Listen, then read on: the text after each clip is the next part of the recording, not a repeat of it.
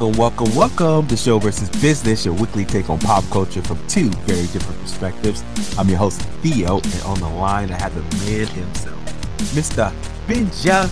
What is up, man? What's up, man? Show versus Business. You know I love it here. How you doing? Oh man, I'm piping. I'm ready to go, man. We're about to get some business talk, some strategy talk. So, hey everyone, thanks for listening. This week we had an exciting show. Some big news came out of Warner Brothers Discovery this week, and we're going to deep dive on our feature. We'll discuss all about WB and their business model and what they're planning for all your favorite DC shows. Also, we'll dig into crates a little bit, talk a little bit about the importance of WB and some of the Discovery shows that we watched in the past. And last but not least, we'll get into a little bit of the news. So, Mr. Benja, how was your week? Oh, week was good, man. You know, I've got BenjaCon going on. Basically that time when I sit down, talk to everybody, have some good discussions, and relive those Comic-Con discussions. I think it was really fun, man. And the Show versus Business special edition is going up soon. So you should be able to look down and see that episode right before this one. Good stuff. Classic conversation. We had Jeff and Pete involved too. So it was great. Man, it took us back to the 8-bit Cupid days, man. When we did the live set there at Comic-Con a couple years back. So yeah, man. It was good. I was at an event, so I participated, but so you remember back in the day, SBI guys and what was it? All the companies would come and do these kind of like night events. Trying to recruit you and tell you, oh, this is why you should work for us. So why you should work for us. So yeah, I was at this event called NSN, National Sales Network in Atlanta this week. And man, it was like, took me back to 97, 98, man, where they had all these companies there. I got a video of the craft booth or craft room, cheese, macaroni and cheese, craft, the business. You know, I think Arts and Crafts. Yeah, I know. That's why I had to go into. So Kraft, the company that makes mac and cheese, they actually had the Kool-Aid Man in there doing the two-step. Wait. You had a big corporate event, a business event setting, and they had a dude dressed up in a jug of a pitcher. I had to put that. We had to put that in Show versus Business, man. I just have to. I mean, so if they had Kool-Aid dancing and they had music playing, can you guess what culture this sales organization is? Yeah, boy.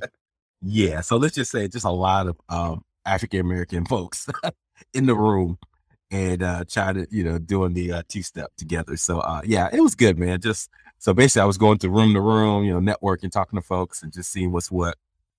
And then I found an empty room, and that's when I was able to join. So so I appreciate you accommodating me as well, even though I came late. Oh man, absolutely. No, man, the vibe of the show lit up when you got in. So, we need all the pieces there. That's what I'm saying. Well, maybe because I was lit. I don't know. What kind of Kool-Aid you drinking, dog? Yeah, they had it, boy. I mean, they had shrimp and grits in some of those rooms. What? Yeah, man. This took me back to 97, 98. Yeah. Oh, yeah. This decided. Well, anyway. So it's so funny, man. So you go to these events, right? It's like black events. And so they got a lot of, looking for black getting very talented people, getting great jobs. But man, you can tell it's like, they always had like one or two white folks in the corner. And that was the person you need to talk to, right? Because they were the SVP, a director, or they were the ones running everything, the whole division. And so you had to go talk to them to kind of get a lay of the land. But, but good. I mean, look, diversity is important for these corporations. They realize that. And so I'm glad that they made the effort and put the investment in there. And it's also Atlanta. So I think, they know what they're getting into. so it is what it is. But, yeah, so it's just interesting, man. I had an interesting week going to conferences, and I had another one I had to go to, the National Medical Association, which is the largest black doctor organization. And so you see all these black doctors, once again, doing the two-step, hanging out, having a good time. So, man, at the end of the day, we are who we are, no matter what profession we're in. So I love it. So that was my week, man. Man, real quick. I know we're going to get into the WB stuff, but Also this week, every night I try to watch a little something really quickly as I'm washing dishes or whatever, just to make sure I'm connected. And before I dropped Netflix, I was like, you know what? Let me watch the Sandman business. It's starting out pretty good, man. Just wanted to say that. Really? Okay. Yeah, Did so you we'll read the see how it comics? goes. Did you read the comics? I don't want to say I tried. I started into some of them, and I was like, okay, this isn't my vibe. It's got um a European, more classic vibe, and something about it. Not that it's bad at all. I just wasn't into it and never attached to it. But that same vibe is coming across on this Netflix show pretty well. So we'll see how it plays out. We'll do a Okay. review or something later, recap. Yeah. Okay. I'll go check it out. I mean, you're right. It's not my vibe either, but I mean, I got the general premise, Mhm. being in that comic book, I guess they all got D's, the Dream Master and his brothers and sisters and their endless, you know, entities that live on. But I thought it was kind of interesting concept. Um, but yeah, we'll see. Yeah, Netflix is trying to do some quality, and I think the creator Neil Gaiman, he's actually involved in the TV production. So I Yeah. guess that's a good sign. So we'll see. Seems to be so far because it seems authentic and not like, dial phoned in or whatever. Yeah, you can tell when Game of Thrones, when what's his name had to step back, George R. R. Martin. Remember he was writing episodes for a second, right? And then he kind of like, oh, I gotta focus on these books. So yeah, quality kind of dipped a little bit with Game of Thrones. So yeah, we'll check it out, man. Okay. Good. Yeah, I was wondering about that show. It's so much to watch, man. I just can't. Yeah, I just can't keep up. Well, since you're giving reviews, I watched an interesting show. Did I tell you about this show? The gentleman by the name of Nathan Fielder. You ever heard of him before? No. He did a show back in the day on Comedy Central called Nathan for You. That's the funniest show you ever seen in your life, man. He said he has this is true.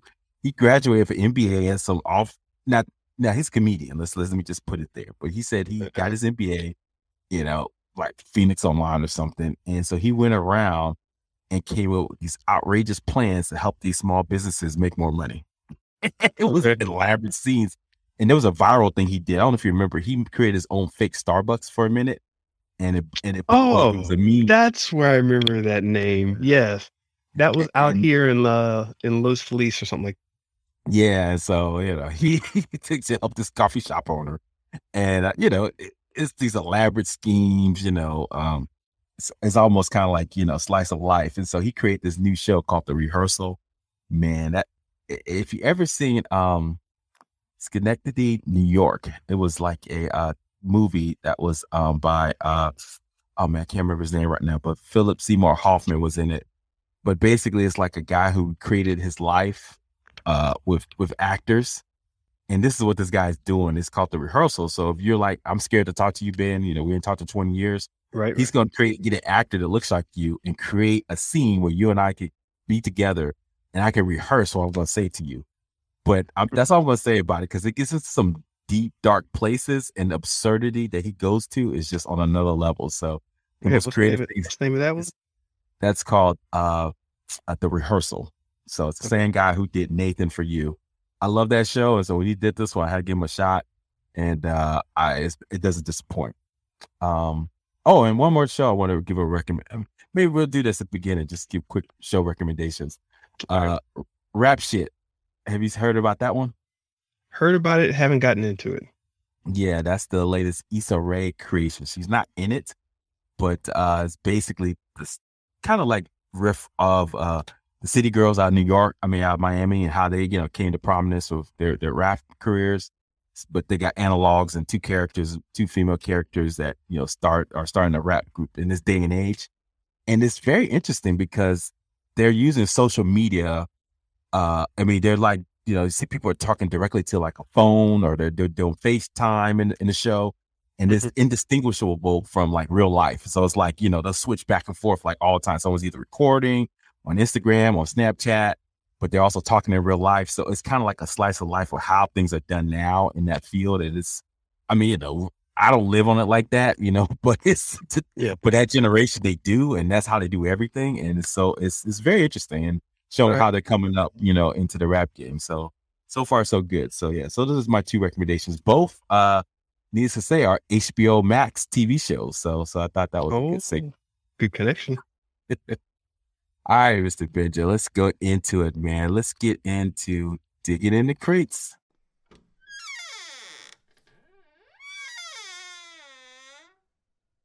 This week, we're going to talk a little bit about the great WB TV shows, movies that we watched back in the day growing up. And then also maybe talk a little bit about the Discovery, of reality shows that we watch as well. So, Mr. Benja, man, I'll let you start it off. It's that classic logo, man. WB comes up, bwomp, bwomp, bwomp, bwomp, playing the little Looney Tunes kind of deal.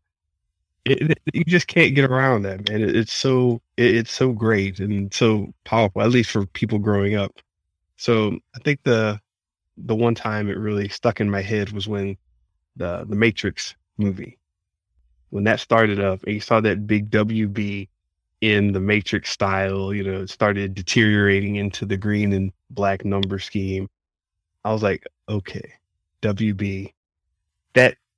I was already young then, but it took me back to when I was young, like when I was really a kid and first saw, I was like, oh, WB is still around. Yeah. Mm-hmm. This is the brand. And that's funny. I always wonder about that. Like, I think they do it for Harry Potter. I mean, it's only few franchises get that. Oh, you can mess with the WB logo. You're just going to be that fly, right? And it's surprised to me, Matrix, I mean, that movie is transformational. I mean, because it came out when we were in college and just, opened eyes to a lot of different things. But you're right. They did change that WB, I think, in the first movie like that. So I thought that's kind of interesting. So they must have had that much faith in it back then. And that was pre-internet. So, I mean, I just remember two movies back then, the Blair Witch and that one, where there was no internet really. And you just had to go, they teased it enough where you had to go see it, right? And, I mean, I remember the ad campaign. It said, no one can be told what the Matrix is. You have to actually go see it. And it's like, that's slick. That could go horribly wrong if it's a whack movie. But when people come back and go like, so how was that Matrix movie with the dumb commercials? Like, yo, dog, nah, seriously, you really got to go see it, dog. That got me. I'm going tonight again. That got me, man. I think you were done with fam at that time. I was still there, and I took a young kid I was kind of mentoring with me to go check it out. And I think I told this story. He was just kind of like, oh yeah, it's all right. I'm over here like, oh my God, this is the greatest thing I've ever seen. I was nerded out. I was freaking out. I was like, oh my God, what is this movie? Yeah, man. So exactly. That was the whole case for me.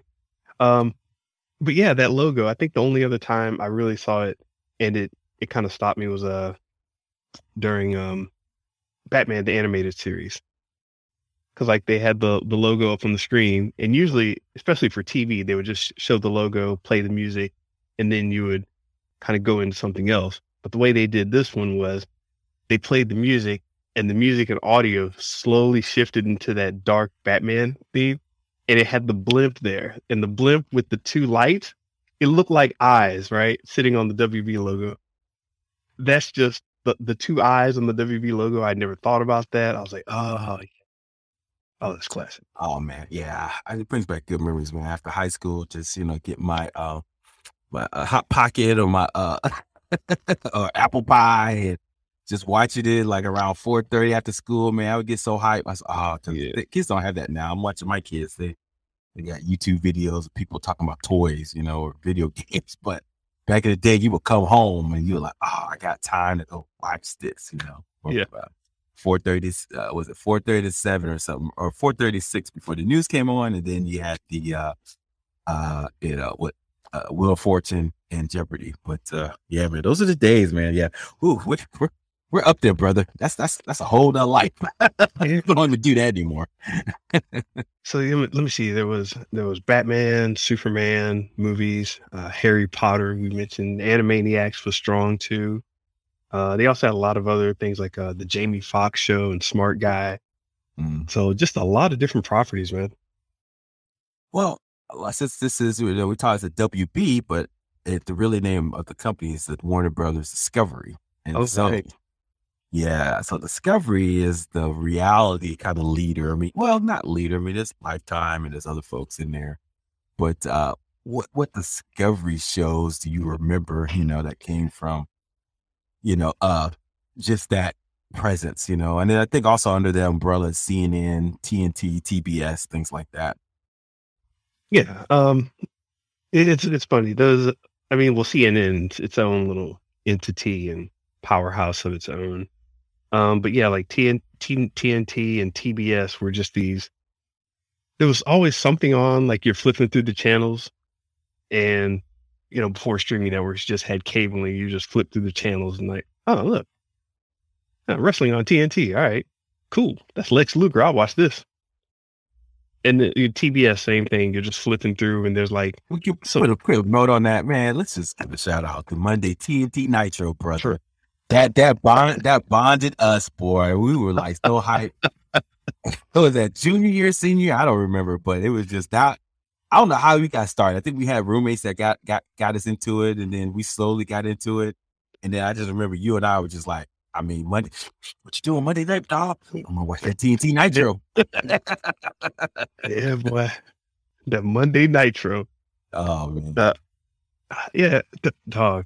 And that Thursday Thunder. Yeah, that was a whole vibe, man. And people don't get it, but WCW and on TNT, and oh gosh, there was so many crazy memories. But yeah, that and but aside from TNT, there was the Discovery stuff. Mm-hmm.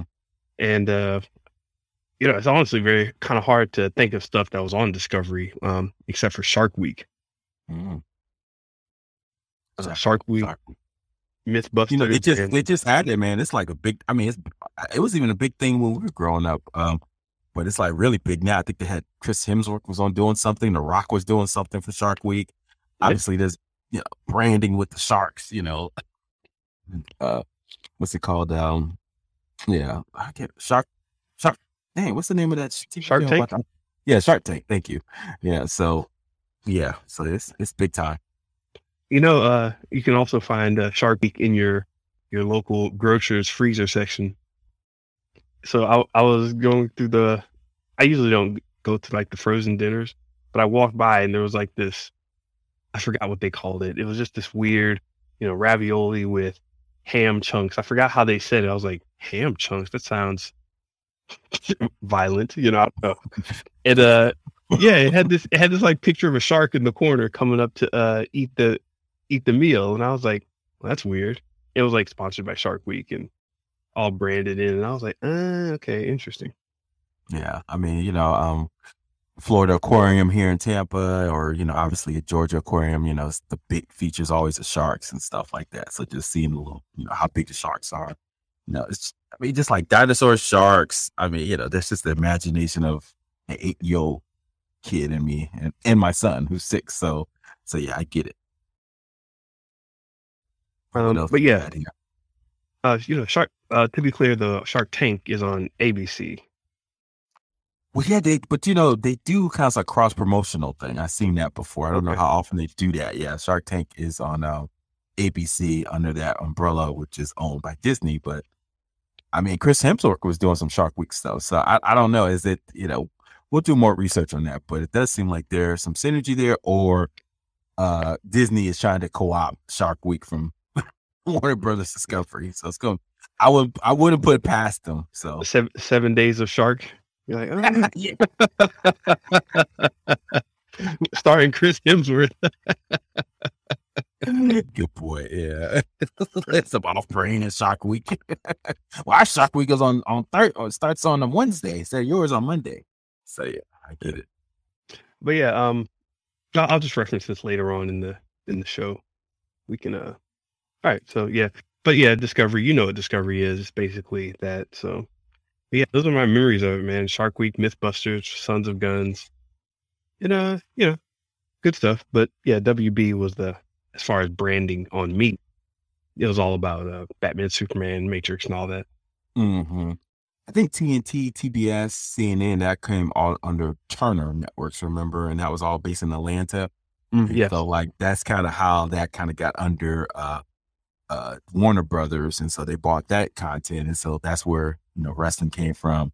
There was a TV show I used to love called Leverage that came out in 2008. about a group of, not villains, but basically thieves, hackers, and all that stuff. They were like a super team, and they would, do good for people. So I kind of love that show. That came on TNT, but yes, I mean, there was like a show called The Librarians that came on for years. I never watched it, but I heard it was decent.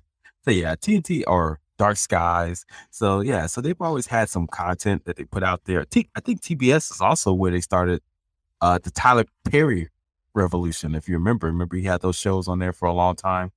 What's it called? I can't remember. It was one of those mini shows he used to have back in the day. I think they started on TBS. So yeah, so it's kind of synonymous in my mind with Atlanta, and I'll reference this later because I got a great story about my thoughts on the entertainment business based out of Atlanta. But yeah, man, I think we'll see more of what's going to happen, and so I think this will lead us into what we want to discuss later on when it comes to the Warner Brothers Discovery announcements at their annual or shareholders meeting. So with that being said, Mr. Benja, was there anything else there? Yeah, quick note. Yeah, Tyler Perry had a couple partnerships with TBS. So this is all interesting that it gets folded in because you had the House of Pain.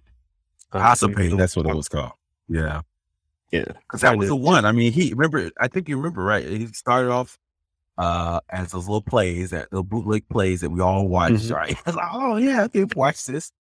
Then he, did some movies, and then he has his own TV show, House of Plant, and now he's a billionaire. So, shout out to him. Yeah, first 2 episodes of House of Pain ran on TBS, and they started off with like a 2-episode launch, and Tyler Perry had a $200 million 100-episode deal with TBS. I don't know what a 100-episode deal looks like. Now we're in the era of, hey, give me 6 episodes and maybe.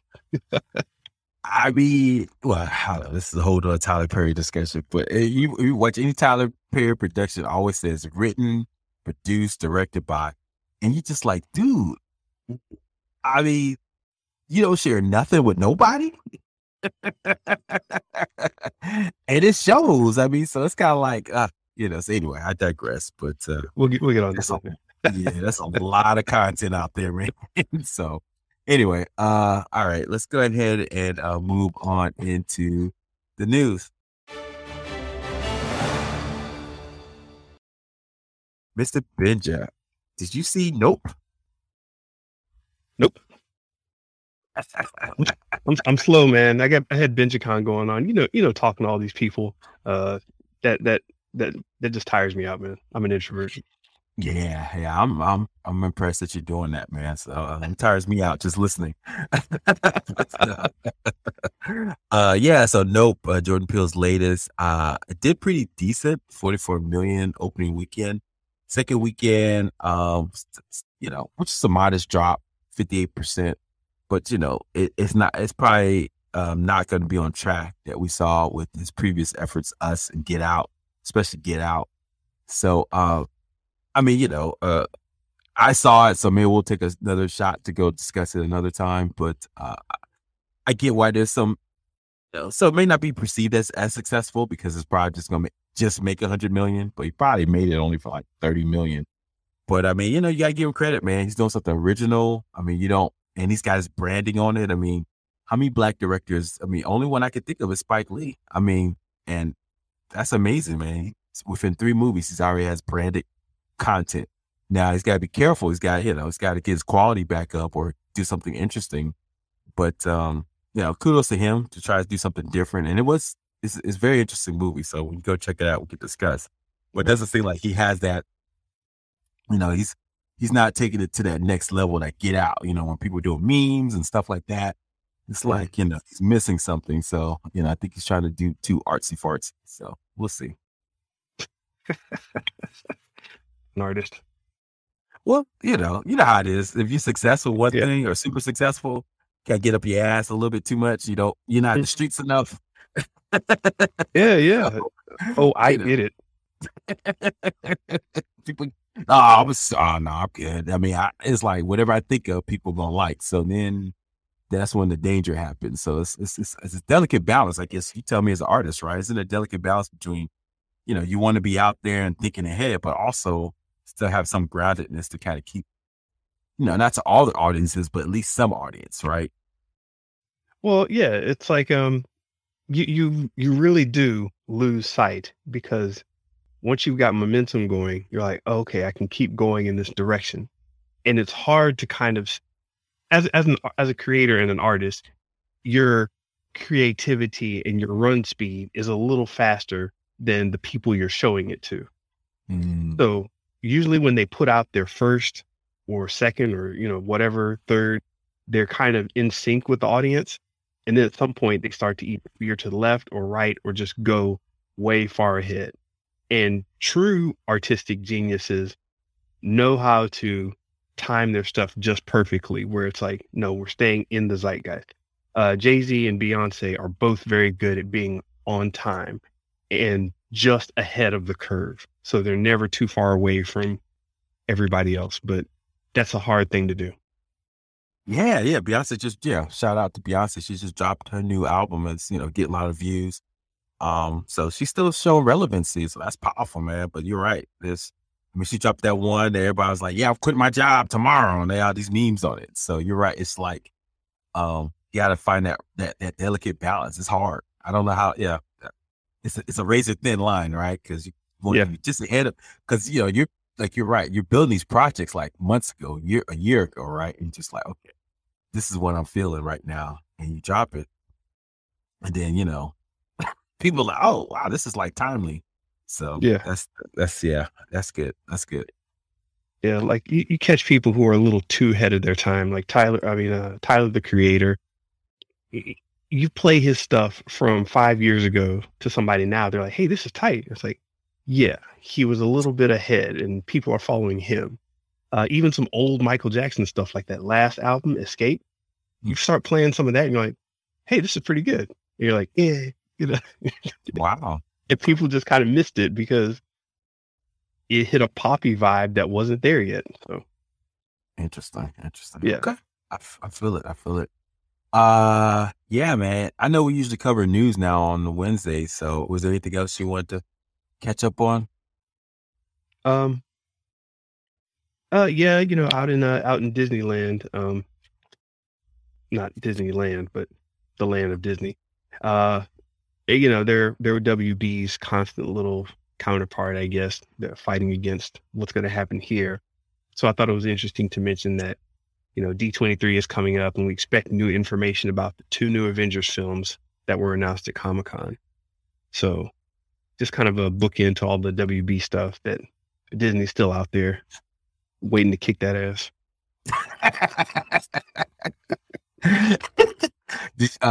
We'll talk about later. Batgirl, you saw what Kevin Feige sent a nice note to the directors of and so says, hey, Kevin Feige, boy, that dude. I mean, but the directors, to be fair, they did help direct Miss Marvel. I forgot the brothers. I forgot the name of the name, but they so man, Kevin Feige, dude, that dude, man. Nothing happened with Kevin Feige because that dude, I mean, he's doing what you're supposed to do, man. Keep your neck on the competition. He's doing very well with that. So kudos to him, man. Kudos to him. Yeah. And if you're listening to this and somehow didn't hear the news, there's a huge Batgirl film that was being developed. $90 million, I believe, was the number, or $70 million. And they just wrapped that up and said, nope, no one's seeing it. Seal it off. Cut everything. It's not getting released. No one's going to see this ever. We're getting a tax break by doing this. Goodbye. Sad situation, actually, but Yeah, man. So we'll talk more about that in a second. But so Kevin Feige, is doing what he needs to do. It was interesting. I don't know if you've been on Disney Plus. I don't know if you're back on it or you turned it back on. I don't know where you are, but the Infinity Saga is on Disney Plus right now. So he's already kind of put it out there. So all the past 24 movies that were part of Phase 1, Phase 2, Phase 3. Introduced the Avengers, had Thanos, Infinity Infinity War and Endgame, that's all now in their package. So I'm assuming they're going to build the next package, which we saw at Comic-Con, the Multiverse Saga. So I see. So he's already, it's like got announced, and now the branding is out there now. So there it is. So good for Kevin Feige. So they're preparing. So we'll see. Phase 4 is wrapping up. Phase 5 will be here soon. So Feige we trust again, I guess. And so we got an interesting article. Check us out on Show versus Business website. Put a little something out there to talk about what Kevin Feige's doing and what this means for fandom out there. Anything else interesting in the news, Mr. Benjamin? I got nothing. Yeah, man. Let's just keep it moving today. So we're going to move into the feature presentation. I want the truth. You can't handle the truth. All right, everyone. Today we have an interesting topic. We're going to talk about HBO, really Warner Brothers Discovery Media. They had a presentation this week. Kind of took shockwaves into the industry, right? Of what they're thinking of and where they're going in the future. And it was kind of interesting. David Zaslav, who's took over for Warner Brothers, which Warner Brothers owns a lot of the DC properties, like, Superman, Batman, all that. He came in with new marching orders, definitely different than the previous guy who led, who was very aggressive with Jason Kilar, who came from Hulu, who's very aggressive in putting things toward the streaming service, right? Moving aggressively toward that. David Zaslav, not so much. So we'll get into all this in a second. So Mr. Benja, how do we want to frame this? I can kind of tell you my thoughts on it, from a strategy standpoint, but I'll let you kind of kick it off and kind of give you a take, high level, on what you're thinking. Okay, so what are we going to call them now? Warner Discovery, is that the name? Well, the ticker is WBD, so it's Warner Brothers Discovery. That's the actual name of the company. All right, Warner Brothers Discovery. Yeah, WBD, and they own HBO, HBO Max, Discovery. Then, like we said before, the TNT, TBS properties, and CNN. Okay, so what's going on here? Because there was a merge a little while ago with, there was AT&T, right, and that merged with Discovery, and then after this merger, there's Warner bought out Discovery, and I just from far away, what's going on? Yeah, that's always a challenge. Yeah, man. It's so for a while, Warner Brothers was AOL. Remember Time Warner? Remember back in the day? Mm-hmm. And they had all this content, and then they kind of brought in TNT, TBS, CNN from Turner Networks, and then AOL said, "F this, we done. We're not dealing with this anymore. We're gonna spin off and do this other thing." AOL went one way, and then AT&T, a cell phone company, bought Warner Brothers properties, right? It said, "Oh, we got this great vision. We're gonna sell more devices because we got more content." Yeah, but those two different businesses. Because cell phones doesn't mean people go buy more, cell phones because they got, Game of Thrones on their phones. But yeah. And that true story. I used to support AT&T, and I remember when that happened, they had their big kind of corporate event, and they actually had like some celebrities at the event. I was there, and Queen Latifah was walking around with the CEO, John Stankey, at the time, and so I was like, "Oh, okay, AT&T is trying to be, big time." And so, but they had no clue what they were doing, let's be honest, right? And so they were just trying to figure out how they were going to get content, and try to figure this out. So they brought in Jason Kilar, some other folks that had entertainment, backgrounds to kind of run this stuff. And some are still there, great many are not, like Jason Kilar. Pandemic hit, he was aggressive because, it was all about streaming because of Netflix and the pandemic. And so, we saw a lot of content kind of blow up. But AT&T started doing the numbers, and they had to take out some loans to get this, just like you take out a loan to get a house, right? Mm-hmm. They took out a loan to buy this thing. It was a lot of money. And considering that they also sold devices, which, you don't know, it takes a lot of money to make those as cost of goods sold. So they didn't really have a lot of money sitting around. So finally, after 3 years, even before that, they said, "You know what? F this. We don't know if it's gonna be a hit. At least with a cell phone, you know how much you're gonna make on it, right? Right. With your volume numbers, it's more predictable. Media companies, man, it's a crapshoot. No one knows it's Right. gonna be a hit. So it's kind of like, get the hell out of here. So they found a willing buyer in Discovery, of all people. We talked about them. They're reality people, and it's, hey, look. Okay. So up until then, it was AT&T pretty much running the show, and this is why people were saying it doesn't have a media focus, because it's AT&T and they're not a media company; they're a telecommunications company. So they're buying up these properties, and like it just didn't work out, and they lost a lot of money. So then they're looking for a buyer. You're saying, and Discovery shows up. Mm-hmm. Mm-hmm. Okay. Discovery is this reality, they're in the entertainment business, but totally opposite end, right? They're heavily into not just any kind of, like flashy reality, like Real Housewives of Atlanta or anything like that. They're in like Myth Brothers, they're in like, that, hey, we're going to find some guys, we're going to sit around and figure out how to make your car go faster, right? With gasoline, right. or, and and the guy who, built all that, he came from David Zaslav. He was really good and efficient in keeping the costs low and building out this property, this empire. So they were making money, right? They were profitable for a media company, but the content was just okay.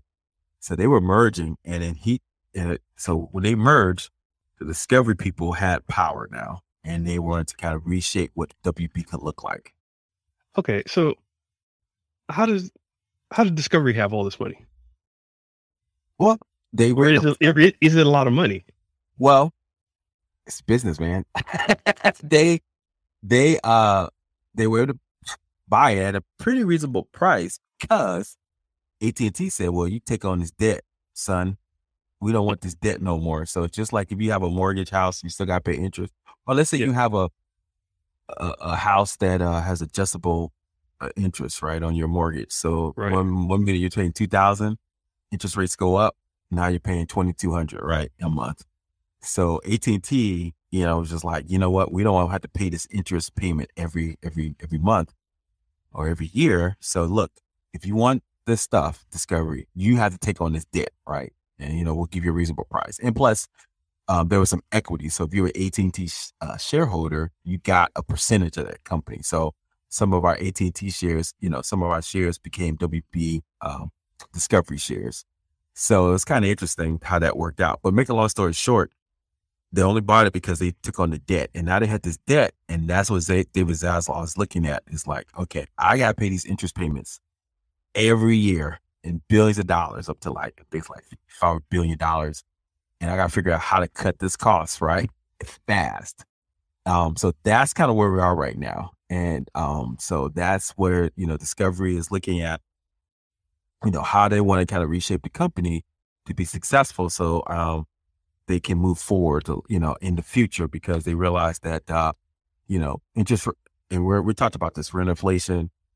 Inflation means, interest rates are going up. That's why, because they need to slow down speed of money, and then they slow down, people purchasing power. So that means if interest rates go up, all these debt obligations are going to go up. And so they're trying to get this debt off the books as fast as possible and figure out how to become profitable. So that's where we are right now. So that's kind of high level. It's a lot of economics. It's a lot of business shenanigans. But, that's why we're seeing what we saw with Batgirl. So we can talk about that in a second. But that's what's going on right now from a high level business standpoint. Right. High level creative standpoint, most people are thinking, wait a minute. The guys who do, the house fix up reality shows are now in control of Batman and Justice League. Interesting. So, yeah. I mean, but there's been always Bedford. I mean, Comcast, which is a cable company, still owns NBC. Yes. So, it's always been like that. I mean, shoot, back in the day, I forgot. I think for a second, like a candy company owned one of the studios. So it's like, oh, you talking about Mars? Yeah, I think didn't Mars own? I gotta look it up. But there was I saw a chart of all different companies that own like media at one time. So it's not unheard of. I mean, because I mean, it's art, right? I mean, you're an artist, Mr. Benja, right? It's like Mhm. it's almost like what's your day job, right? So my day job is making cell phones. My day job is, selling cable boxes. But, I dabble, and some artist expression until I can't afford it no more, and then I kick it to the curb, right? And so it's kind of like that's kind of how it's always been in that because it's such a it's a hit business, right? If and no one knows what's going to be hot or not. You just don't know. I mean, you can try all kind of algorithms, and some people can create the environments to be successful, like a Kevin Feige. But Right. yeah, it's you just don't know. So anyway, I digress. So it's kind of like that's where we are right now. Strange times, but it happens. Yes, it does. Um, man. So yeah. So what was the news that shook everybody this week? It was like you mentioned, Batgirl. It was 90 million, not 70 million, but $90 million.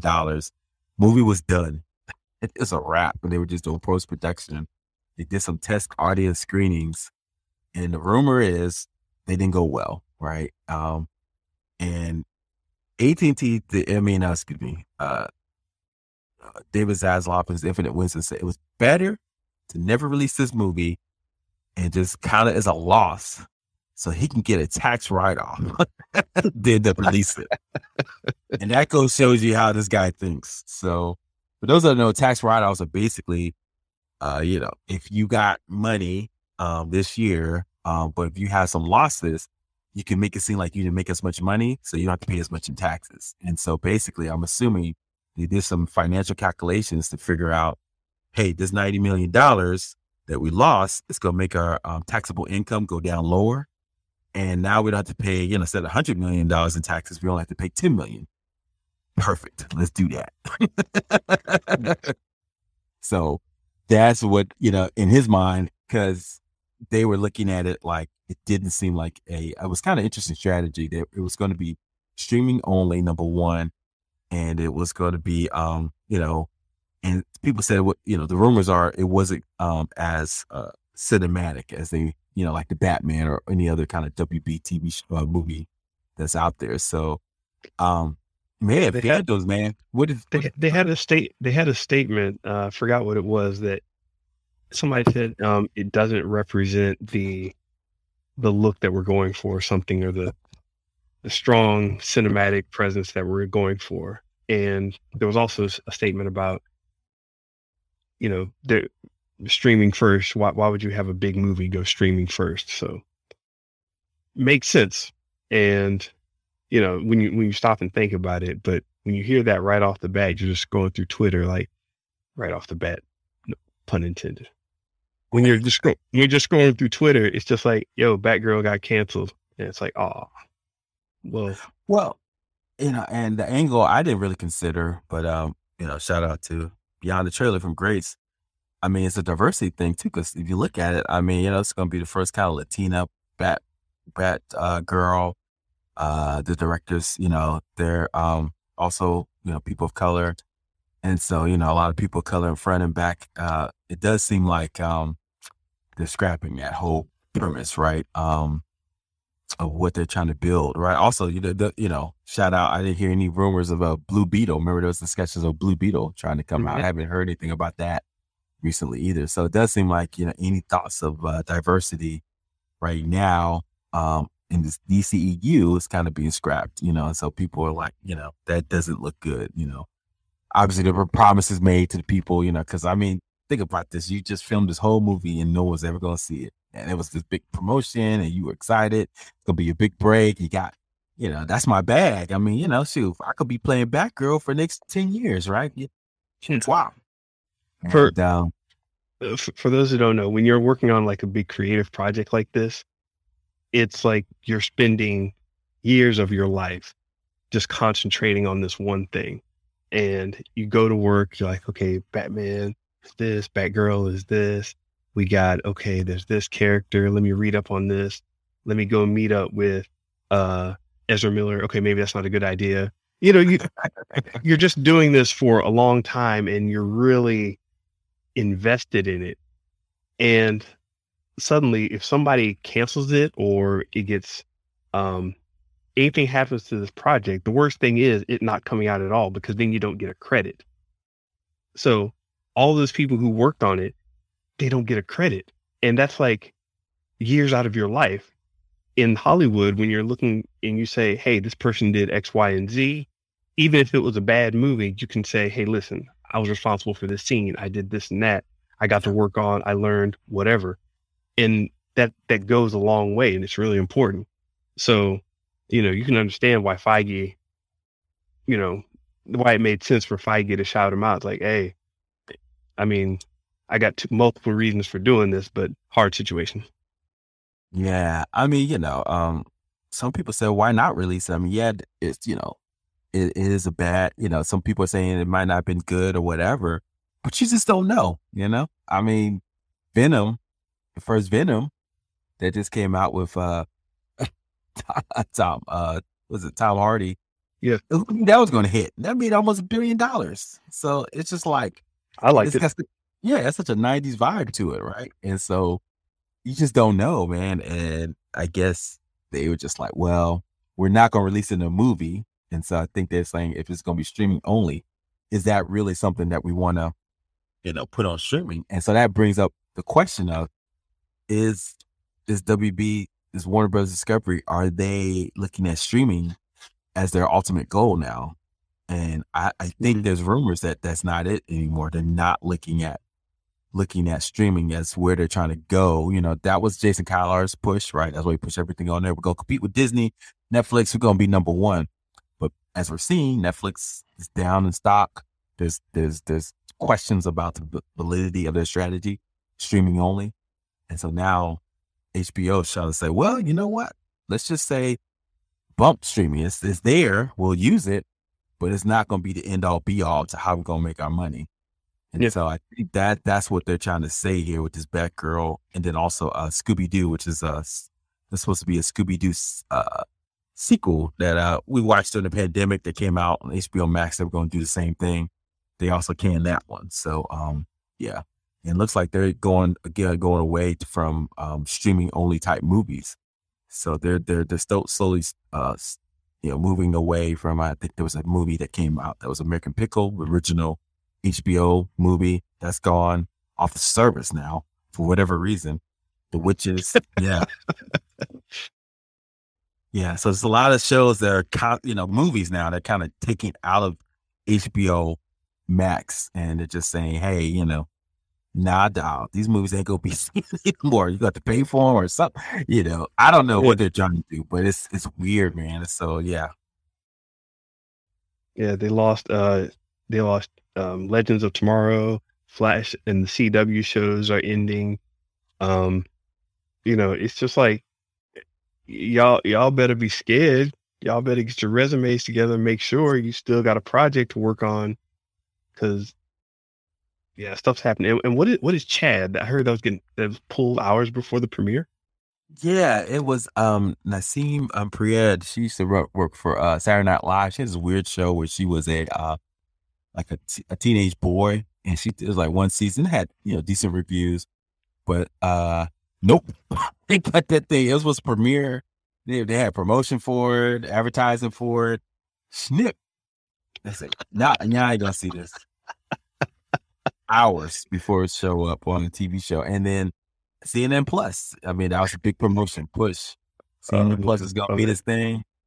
$300 million. They said, no. Cut 6 days later. So, I mean, it's business, man. We talked about it before the pod, but man, this is the reality of business, man. It's like, you try different strategies, because we literally saw it was like a strategy since we've been doing this podcast. The strategy was, let's put everything on streaming. It's during the pandemic. I mean, streaming was through the roof. Everybody's going that route. Yeah. Then economy hit, got bad. People were back in the streets. That don't work no more. So we're going to do something different. And so that's why we're seeing all these cuts. And so, more to come. Well, let's get into some of the players here, man.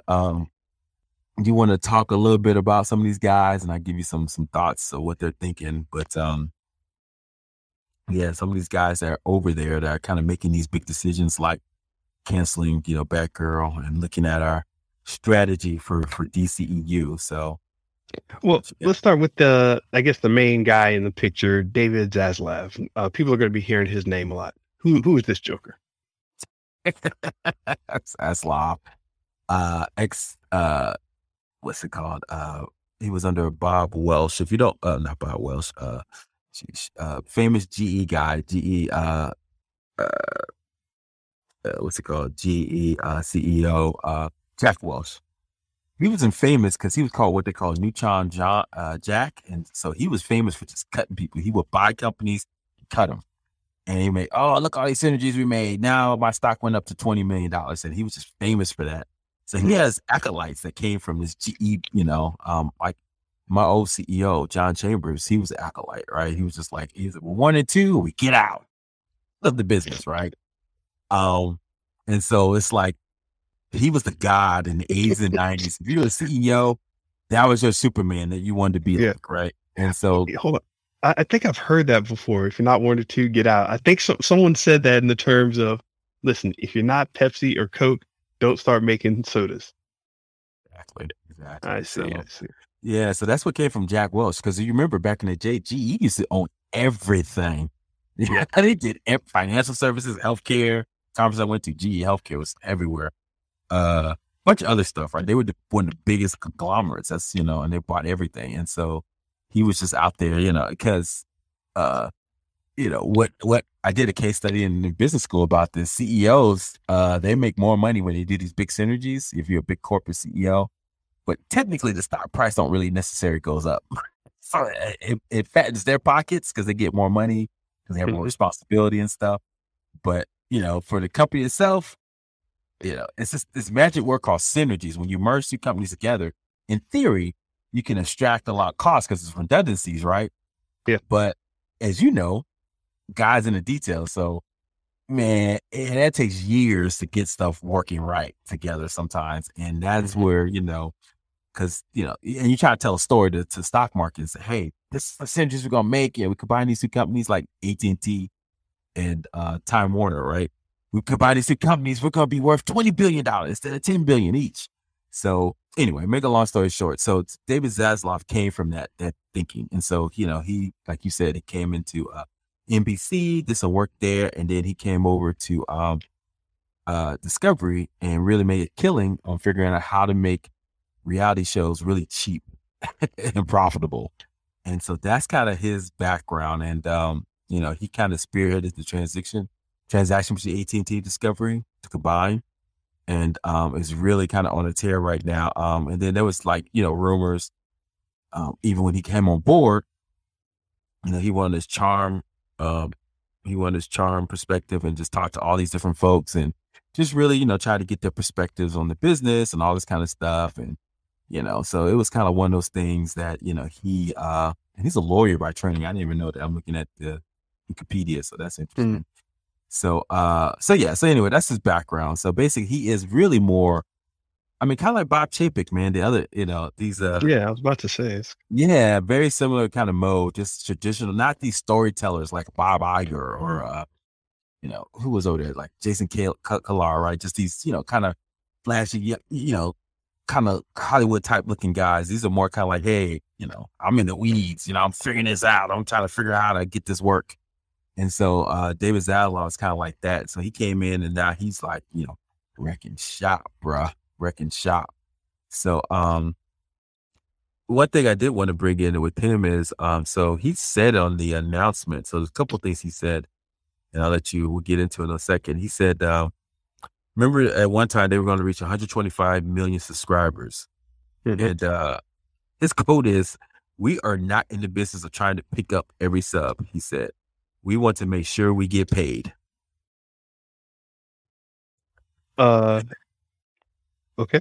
I don't even know what that means. So in his mind, getting subscribers is not it's not it's not going to help them get paid. Okay, that's not the business, right? That's not the business they're in anymore. Okay. He wants to get paid, and so subscribers alone is not going to get him paid. That's the impression that he's putting out there. Yeah, I see. Which makes everyone think, okay, in the streaming era, what is going to get you paid? Talking theaters, merch, what's the big push? Or is there one singular push? I don't know. I think everybody's trying to figure that out. So he's trying to set the direction that, our North Star, because the debt is what they call EBITDA, which for us, financial term means earnings before interest, tax, debt, and what's it called? Accumulation. No, it's accumulation, or I'll come up with it anyway. But it was like basically he wants to make sure that they're profitable, basically, by 2025. So that's only what 3 years away. And I remember they had this big, it's like you're trying to pay off your house in 3 years, right? You got this big obligation that you got to pay off. You're like, shit, I'm trying to cut costs. So he's trying to cut costs, but also have some big deals. So he can, big revenue or big hits. So he can get all this house off his books. So that's really what he's trying to do in 3 years. And that's a lot, man. That's a lot. So I didn't know he was trying to make waves in 3 years. Dude. That seems like a short amount of time. I mean, miracles can happen in business. I mean, they can move a lot pretty quick if they need to. They already said they got, it's a flash pan because I think they owe like $50 billion in debt, but they got rid of almost $1 billion already. And this is before the $90 million that they had for the DC Black Girl flick. So so with the Batgirl, they're at roughly, just south of $1 billion that they can write off in content since the merger, that they can, make sure that tax debt is lower and they don't have to pay as much interest. You know what I think I'm going to do? What's that? Resubscribe to HBO Max.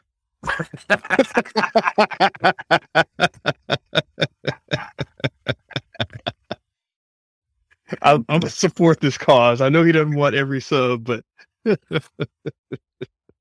it's just amazing. Strategy is like picking a lane and kind of go down it.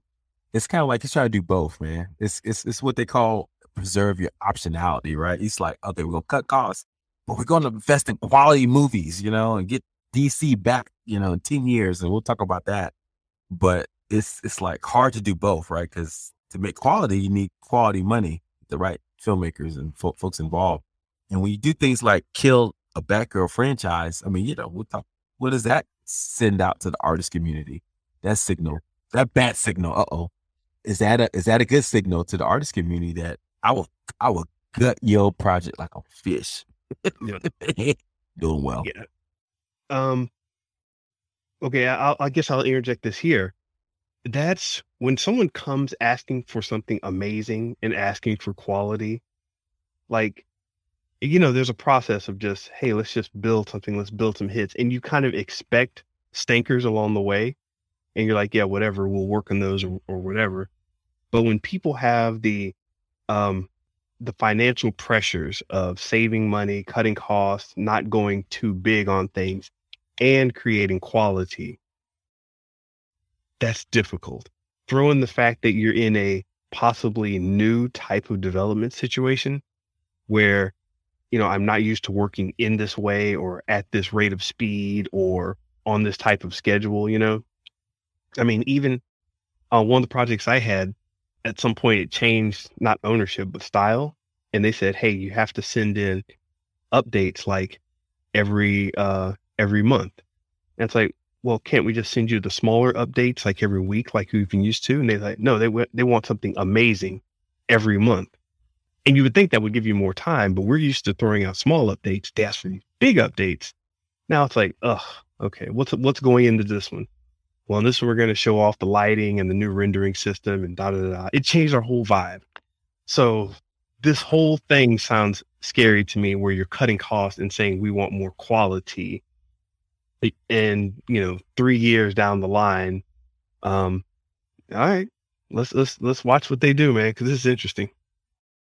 Well, not to confuse a little bit more, but they just re-upped the executive over at HBO, who's been doing a great job, right? HBO Max is up there. We talk about their shows all the time. Casey Boyes, he got like a 10-year extension. So, if nothing else, he feels like the guy over HBO has a good handle of it, where he can kind of create the environment to be successful.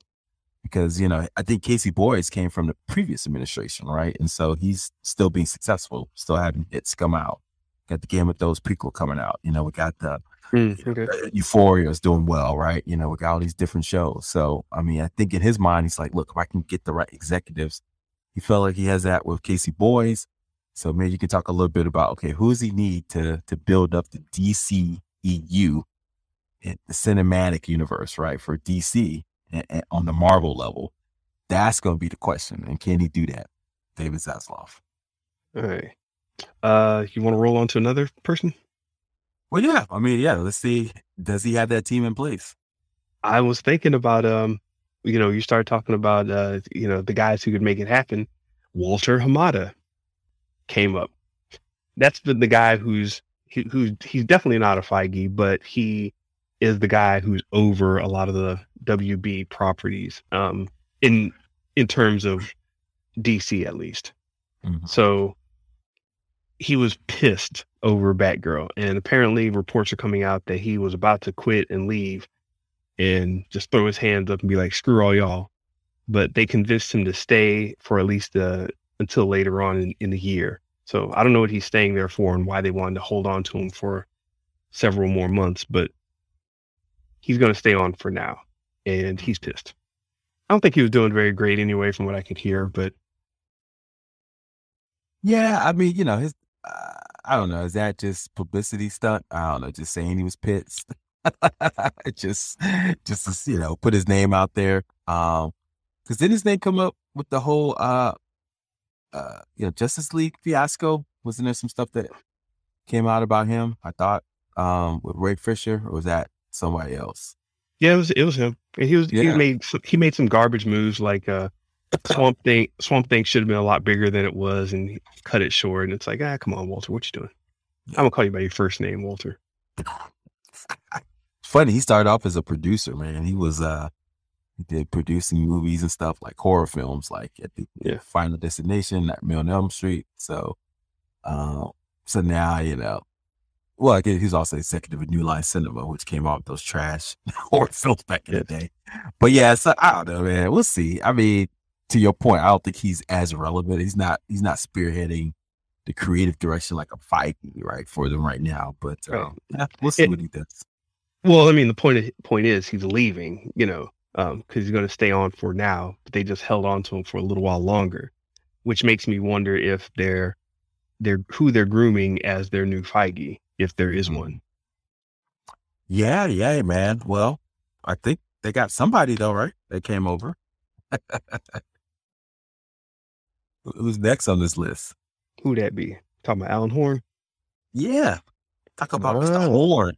Blow that horn.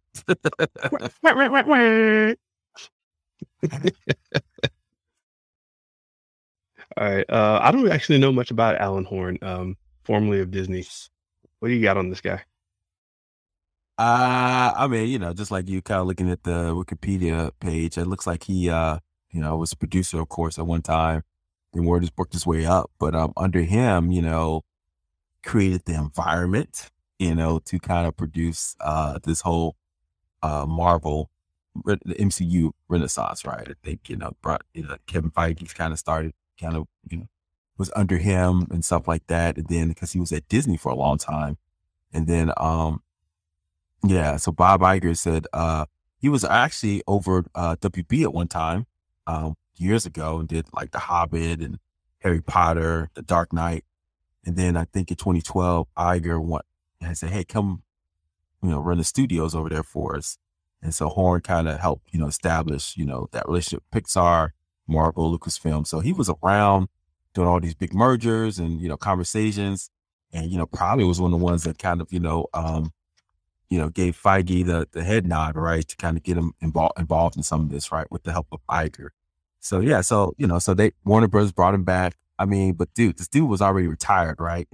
when they brought him to Disney in the first place, right? So now they brought him right back out of retirement. I'm just like, I guess I can find no one else. See if they can resurrect WB again. I don't know. Yeah. When you get that age, man, it's like, you know, you're already retired. And they said, you know, they dragged me back in. I don't say like he needs the money. Yeah. So he served as the CEO of Walt Disney Studios for almost 10 years, oversaw all motion pictures and the integration of Lucasfilm and Fox Film Studios, as well as the expansion into producing content for the streaming services. So if they're, I'll go ahead and kind of enter the next point that, they're working on a 10-year plan now. They're looking for a Feige type guy. They say they have a 10-year plan, and they're probably like, hey, whatever you saw good happening over there, come do it over here. Mhm. That appears to be the vibe that's going on. But once again, it's like, hey, 10-year plan. I want results in 3 years. What does that even mean? Yeah. Yeah. I don't know, man. Sure. I mean, it's kind of like you hire, I'll give a sports analogy. I know you got analogies in the creative world. Like John Gruden, he was the coach of the Raiders the next year, and he went to the Tampa Bay Bucks. He played his previous team in the Super Bowl, the Raiders and the Bucks. So he already knew everything they were going to run, and his assistant coach was the head coach over at the Raiders. So it's basically that's what they're trying to do. They try to recruit the coach over from Disney. Okay, now give us a playbook. What did they do? So all you gotta do is I got one thing. Kevin Feige. Just find us a Kevin Feige, circle it like 3 times, then we win. So I don't know, man. Alan Horde, he may know the playbook, but can he execute the playbook? That's gonna be the question. The other rumor is, I heard is that they may try to poach one of Kevin Feige's lieutenants. He's got a lot of guys over there, like Luis Diaz-Patito. I think there's one Victoria Alfonso. There's a brother over there too that's doing some good stuff. So, he's got lieutenants that help kind of create this vision. So they may try to poach them to kind of be a Kevin Feige, like, hey, you like comic books. Come over here, brother, and help us build this 10-year plan. Is that a good idea? I mean, to copy, that is, to say, hey, listen, it worked over there. We tried a variety of strategies. Let's just copy what they're doing. You could kind of say they tried this earlier, but it was let's do a really quick, shortened version of what they're doing at Disney. But now they're saying, is copying like this a good idea? All late. I mean, the market has shown that people want that. I mean, they want their movies like TV shows. That keeps them coming back. I mean, now to your point, is that trend over, right? And Feige's hoping not, right? Because he's betting on this whole multiverse saga that he's creating for another 25 movies we have to watch, right? To kind of keep it best. I don't know, man. I mean, it's hard to say. I think, Feige create. I mean, it's when you're an innovator, man. Like they create a whole. It's hard to replicate that. To your point, because now, he set a category, right? It's like we never thought of movies being like this whole kind of TV version, and it kind of makes sense now because now it keeps people engaged. They keep them up with the storyline. Keeps people coming back. So I think DC has no choice but to do it because they do have great characters now. I don't know. I think they need to do something because they do have some great characters. And so maybe they can do something where, we talked about this. They start small, and then kind of built their way up. Maybe the Teen Titans. They know, kind of like what Feige did, right? When he heard DC was doing something, he kind of accelerated like Civil War because he heard there's going to be Batman v Superman. Yeah. He accelerated multiverse stuff when he heard about Flashpoint. So maybe they poach one of his lieutenants and they accelerate kind of like a Teen Titans movie, right? Or a Young Justice movie or something like that before they do Young Avengers, right? Oh, so maybe, do that to kind of get in there a little bit faster. So, I mean, but yeah, they don't have a lot of good options, man, because just like Flashpoint's going to come out, but, the lead actor, he probably is not going to make it past his movie. What's his name again? Ezra Miller? Yeah, man. Ezra's got issues. He's not going to make it. I mean, rumor is, according to Grace at Beyond the Trailer, that they're probably going to delay Aquaman 2 and Shazam, to make it I think they can't delay The Rock anymore, right? They got to get that out there, but they're looking at how they're going to massage it a little bit more. And then they're going to release Joker 2. That's fast track. And they announced Lady Gaga's a part of it. But as we all know, that has nothing to do with the current timeline of what we're doing. So it's just like, it's still a mess. So, so I don't know, man. I think, they got to think of something and just get somebody in there, man. And who wants to take a stab at it and make it happen and do something different with it. And I think coaching Kevin Feige lieutenant, but that would make Kevin Feige. You think he's got that knife out now, man. Woo. Man, Kevin Feige is on a beach patio somewhere, private lunch meeting at a rented mansion. Like, hey guys, I just wanted to invite you here to let you know that I will kick you in the balls. So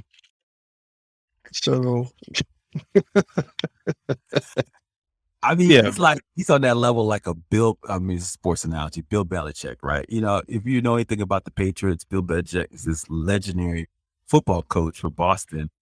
And all the time, his assistants get taken from him, become head coaches, right? Because what's the secret? And he wakes up early in the morning just to beat their ass, right? Just like Nick Saban. He used to do the same thing. From Alabama, he had all these great coaches that got taken, and when he would go against them, just beat their ass. And so, Kevin Feige, I think he's looking for something like that to keep him moving. When you're on that level, it's like Michael Jordan said, the reason I kept him motivated because there would be that one person in the audience that just said, "Is Michael Jordan really that good?" And so I'm playing for that too. So I gotta let that guy know. Yeah, I gotta let that guy know. I mean, it's just like when you're on that level to keep that competitive thing going, you gotta find ways to kind of keep you motivated because you've been the top so long, you're gonna fall off if you just I'm good, I made it. And so to me, I think Kevin Feige is one of those type of guys. I mean, so it's gonna be interesting to see if they go that route or do their own. But yeah, they gotta figure this out if they're gonna continue a plan, who they're gonna lead that. All right. So on this new service, that's not about subs and it's about getting paid or whatever. We got 3 different. They're doing a 3 different tiered version of this new Warner Brothers Discovery Plus, whatever they're going to call this new service. Right? I don't even know if it has a name yet. Okay. So yeah, they got this new service coming out. We assume all the streaming content from Disney and Discovery Plus and HBO Max is going to get over there. And whatever it is, it's going to have an ad-based version. So you'll be able to watch with ads. They're going to get some money from that. An ad-light version, I don't know if that means like little quick 2-3 second ads before, after a show ends or in between at some point. And then a completely ad-free version. So that's interesting that you have those 3 different tiers. I don't know. Are people buying into the ad version? I know a lot of people are. Other services are using those.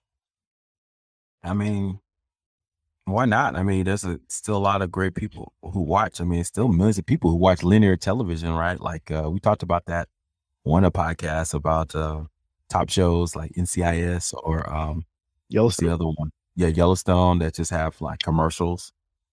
People still watch that, man. So so there's value in. So this is a new model of streaming, but it's commercials, right? And so TV, what's that? IMDb TV is now called what's it called? Freevee or whatever it's called now. Yeah, that's big. Exactly. Yeah, so I think they're going to do more of this, man, to see if people really want to do that. Now, if you don't want to watch commercials, you can pay for it. Simple as that. Yeah, I can't do the commercials anymore, man. I've been broken. Yeah, me too, man. It's terrible. I even on linear shows, we'll watch. We got this thing called DirecTV where you can watch like linear cable shows. So we'll just record them and just fast forward to commercials because it's that bad, man. It's just like, I can't watch it and we do it. So I don't really watch shows live, even if I record them. I can't wait for to get to Hulu. So anyway. Yeah, man. But some people, hey, whatever. They don't care. Yeah, I suppose if you're not really watching something all the time or you're just kind of, maybe it's not for you, it's just to have for the family or whatever. I don't know. I guess there's reasons for it. And I'm just curious about the numbers, how many people are buying into each different type. And I want to see how that breakdown happens. Yeah. Peacock has a similar model, right? Where it's like 3 tiers: ad version, ad light, and ad free. And so, I think I saw something that they did not. Go ahead. Their Peacock's basic version, I mean the ad sponsored version is completely free, right? Because they're pumping so many ads at you. I believe that's the case. But then they also have an ad light version where it's just like just some ads, but I mean, maybe just getting the beginning in. I don't know. It's weird, but I feel like that second tier is like either you want ads, you don't want ads. Just to me, I was like, it's like I might as well just pay the extra money to go get the ads. But sometimes, I learned this in business school. Sometimes you do the 3 options so you can push people toward the low end or the high end. Give that middle option so you know for sure that they're gonna go high or low. Because it's like, this is a crap. If I'm gonna pay something, I don't care about ads. I might as well just go low end. But I hate ads, even this little ad. So I might as well go to the high end. So they self-select over time. So maybe that middle tier is helping people self-select. Okay. Just real quick. There's basically a Peacock free, and that's free. Premium is $5 a month, and Premium Plus is $10 a month. Okay. Yeah. But yeah. And of course, on the free version, they don't have all the shows. They let you know that, hey man, you're coming in here being a chump. You're not going to get everything. Good point. So they may do that same with HBO, where they're just like, okay, ad version, you're not going to get the HBO shows. Ad light, right. Yeah, you can get Euphoria, you can get Game of Thrones, but you go watch commercials. So how that gonna play? In the middle of the sex scene, they're gonna cut. Have you tried Trojan? So come back and the sex scene's over. You're like, oh God. Yeah. They're gonna put a little, like they're doing football games now. I know I'm giving a lot of sports analogies, but it's apropos. Sports shows now, they got the game at the bottom tier, and they got the commercial, the little boxing box thing.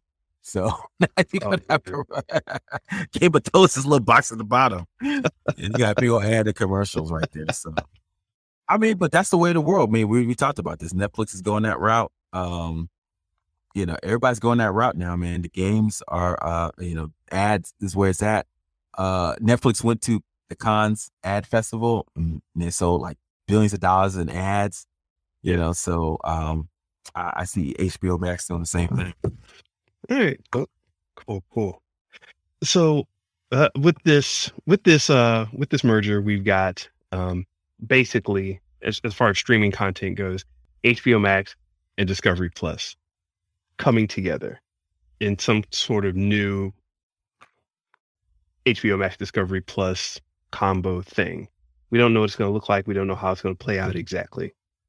But unlike Disney, which I would say has a much stronger concentrated type of base, where they're all like, hey, Star Wars, Marvel, Pixar, National Geo, and the Disney Vault. It's much more unique and branded. And now, I shouldn't say unique. It's much more branded and doesn't have as much variety. I don't even know what to call that. Focused, whatever. Family focused entertainment, right? You know what you're going to kind of get. But they released this slide during Warner Bros. Discovery's earnings call. They released a slide that you put a note on here about, and I don't know. Let us know. Tell us about this slide, this unique and complementary slide that's got everybody wondering. Yeah, man. So it's basically showing like the divisions between like HBO Max audiences and Discovery Plus audiences, and how they're complementary. So complementary means that they serve different audiences. So it just makes sense for them to come together, right? And that's what they're trying to convey in this slide deck. But the reason I'm laughing about this in my comments are, dude, the NBA did this slide. Absolutely. So I say this is because they actually have software I used in, I was thinking of my MBA that uses data from Nielsen that you can do quadrants. So, depending on what audiences you want to look at and, who you want to target. So if you say, hey, I want an audience that's all male, that this, you can kind of figure that out, right? And kind of create your quadrants. And that's absolutely what they did. They didn't, they may have some data that says Discovery skews female, right? Versus HBO Max male. But you have Euphoria, which is probably one of the highest skewed female shows they have. And it's one of the most watched view shows. So it's like, for HBO Max. So it's kind of like, are you really, separate like that? No. So it's kind of like, they're just putting it here to kind of say, hey, they're just trying to justify that why that the Discovery Plus should be on the same level as HBO Max. And we all know that is not true because, it's about the quality, man. The content they put on Discovery Plus is nowhere near on the level as HBO. Now they kind of hinted at that when they put it here. So they have these different categories, right? They try to combine and compare.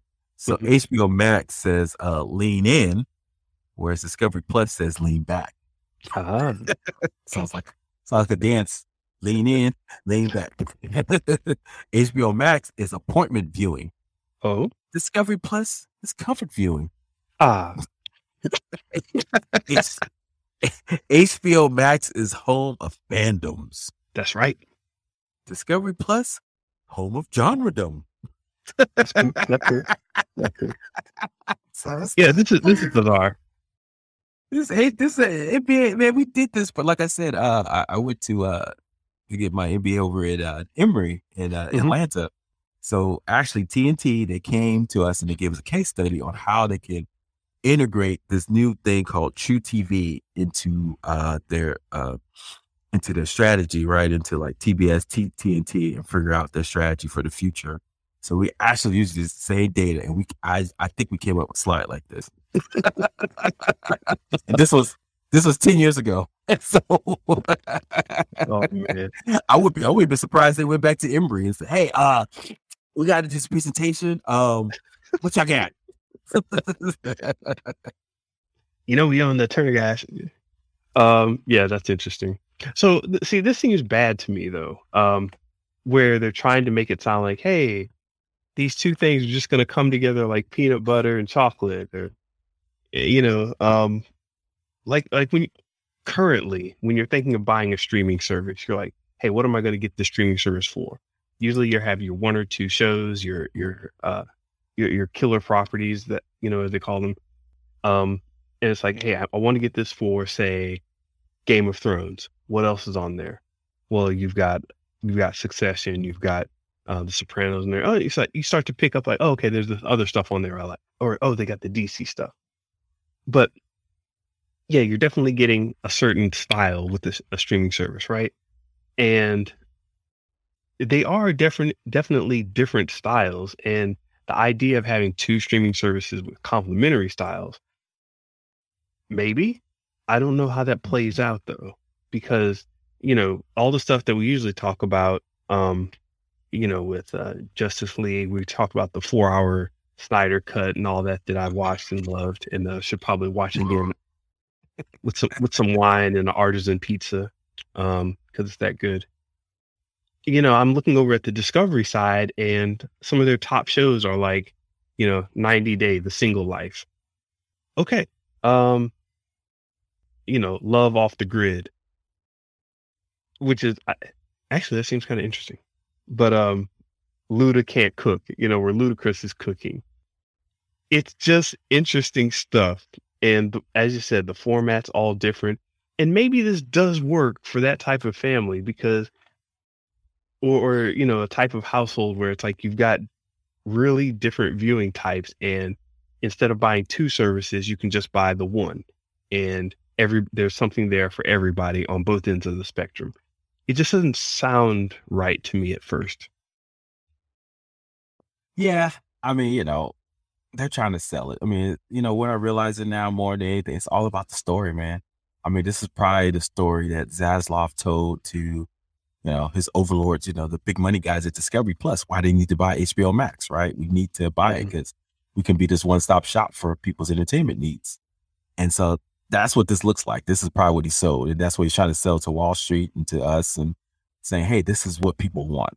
And, I agree. I don't necessarily know that's the case because if it's lean back presentation, then, you might as well just go, there's tons of that out there, right? Netflix has lean back entertainment, right? Reality shows, and they're not that hard to produce. So it's like, that content is really easy to replicate somewhere else. So, I don't really feel like they have a lot of fans per se on it, but maybe they do. I don't know the data, but it does seem like HBO Max as a brand is so much stronger, right? And you get, they've done well. That Casey Boys has done well to keep that brand strong amidst all the shenanigans of being bought, sold, bought again. And so, why not go all in on the HBO Max brand and just bring stuff under there, like they did with, TV shows like Friends and stuff like that. So I don't know, man. So I agree. It doesn't seem right. Now, question begs, I put this up here earlier. What is the ultimate end strategy here, right? Yes, they're trying to merge these two together and they're trying to put everything in one box and create a 10-year plan for DC. But let's be real. Right now, their market cap is only $35 billion. Oh, when you compare it to Netflix, $100 billion, and Disney, $195 billion, they are way small, right? To kind of compete with those guys. So the rumor is, is another merger coming. So that means maybe a merger with Peacock, which, would give them more unscripted stuff like the Real Housewives franchises and all that. So that could be powerful, right? And get them, a little bit more storytelling ability around that unscripted programming. Or is he just trying to get everything down in 3 years so they can sell it? Right. That's a good the money. And like, we did all this. Now, Comcast buy this or Paramount buy us, right? Because look, this will make you stronger. So, I mean, in business, ain't no friends. You can't be personal. Just ain't no friends. Ain't no friends, man. Just like, look, I cut all these folks off. I don't care. I may build it bigger, or I may just, say F it. We don't want to deal with this no more and sell it all off. So I can see that happening too in 3 years. So yeah, so we'll see. It's gonna be interesting. Yeah. My designer mind is running off right now, trying to think of how do you present something like this? When you open up Netflix, you see Netflix and like the little option over to the side, Netflix Kids. Mm-hmm. And even within their app, they make that little separation. I have been jarred sometimes when I log on to HBO Max and see, or even Netflix sometimes when it's not on its game, I log on and I see just the different titles right next to each other. And I'm like, okay, why do I not put this next to this? Why are you showing me this? It just seems like a mess. So, I'm guessing, we've kind of said what we need to say on this, but it's just looking messy right now. I'm really curious to see what happens. I wish them all the best, but I'm not confident. How about you? Yeah. It's a story. That's all. I have nothing else, Ben. As long as we're doing this, we had the guy that said it sounds juicy. Kyler, I mean, he went all in on streaming, right? Trying to follow Netflix model. That didn't work. He's gone. Now we got a new guy in there, right? He's like, oh, we got cut costs. So, I mean, if this is shown you, man, it just don't matter what you do. It's just what the story you tell. And if you can tell that story well with confidence and conviction, who knows? So that's what I'm learning. I mean, for my business, I'm learning this, firsthand. Just like, you know what? Because you're right. None of it makes sense. Does it make sense to put Dune on, or what's the other one people got mad about? Christopher Nolan, who got so pissed he left Warner Brothers when they said they're gonna put your favorite movie, what's it called? Tenet on HBO Max. Did that make sense? No, but they did it. Did it make sense that they combining a crappy reality Discovery Plus show to quality content like HBO? No, but it don't matter. It's a story you tell, man. If you can tell that story with conviction and show the numbers and all that, then they give you some leeway because no one knows anything, even in business. So that's the thing I'm realizing more and more. I like sound of that. Yeah. Well, Mr. Benja, man, I think we're gonna wrap things up, man. Any plans for the week? Cry about the future of DC Comics. Yeah, maybe we'll put that up with Pete and how he went on his rant. Maybe that should just be his own separate. Shout out Pacing Pete. Basically. Yeah. What I got planned this week? I still want to, I'll be finishing up my interviews for BingeCon, but I do want to continue banging out all kinds of new content. So there's going to be a bunch of stuff coming in the next week. Now that I'm not recording every day, I'll be able to drop some new shirts that I had in mind. Put out some new information. I got my little top secret project that I mentioned last week. I got that coming out. So things are moving.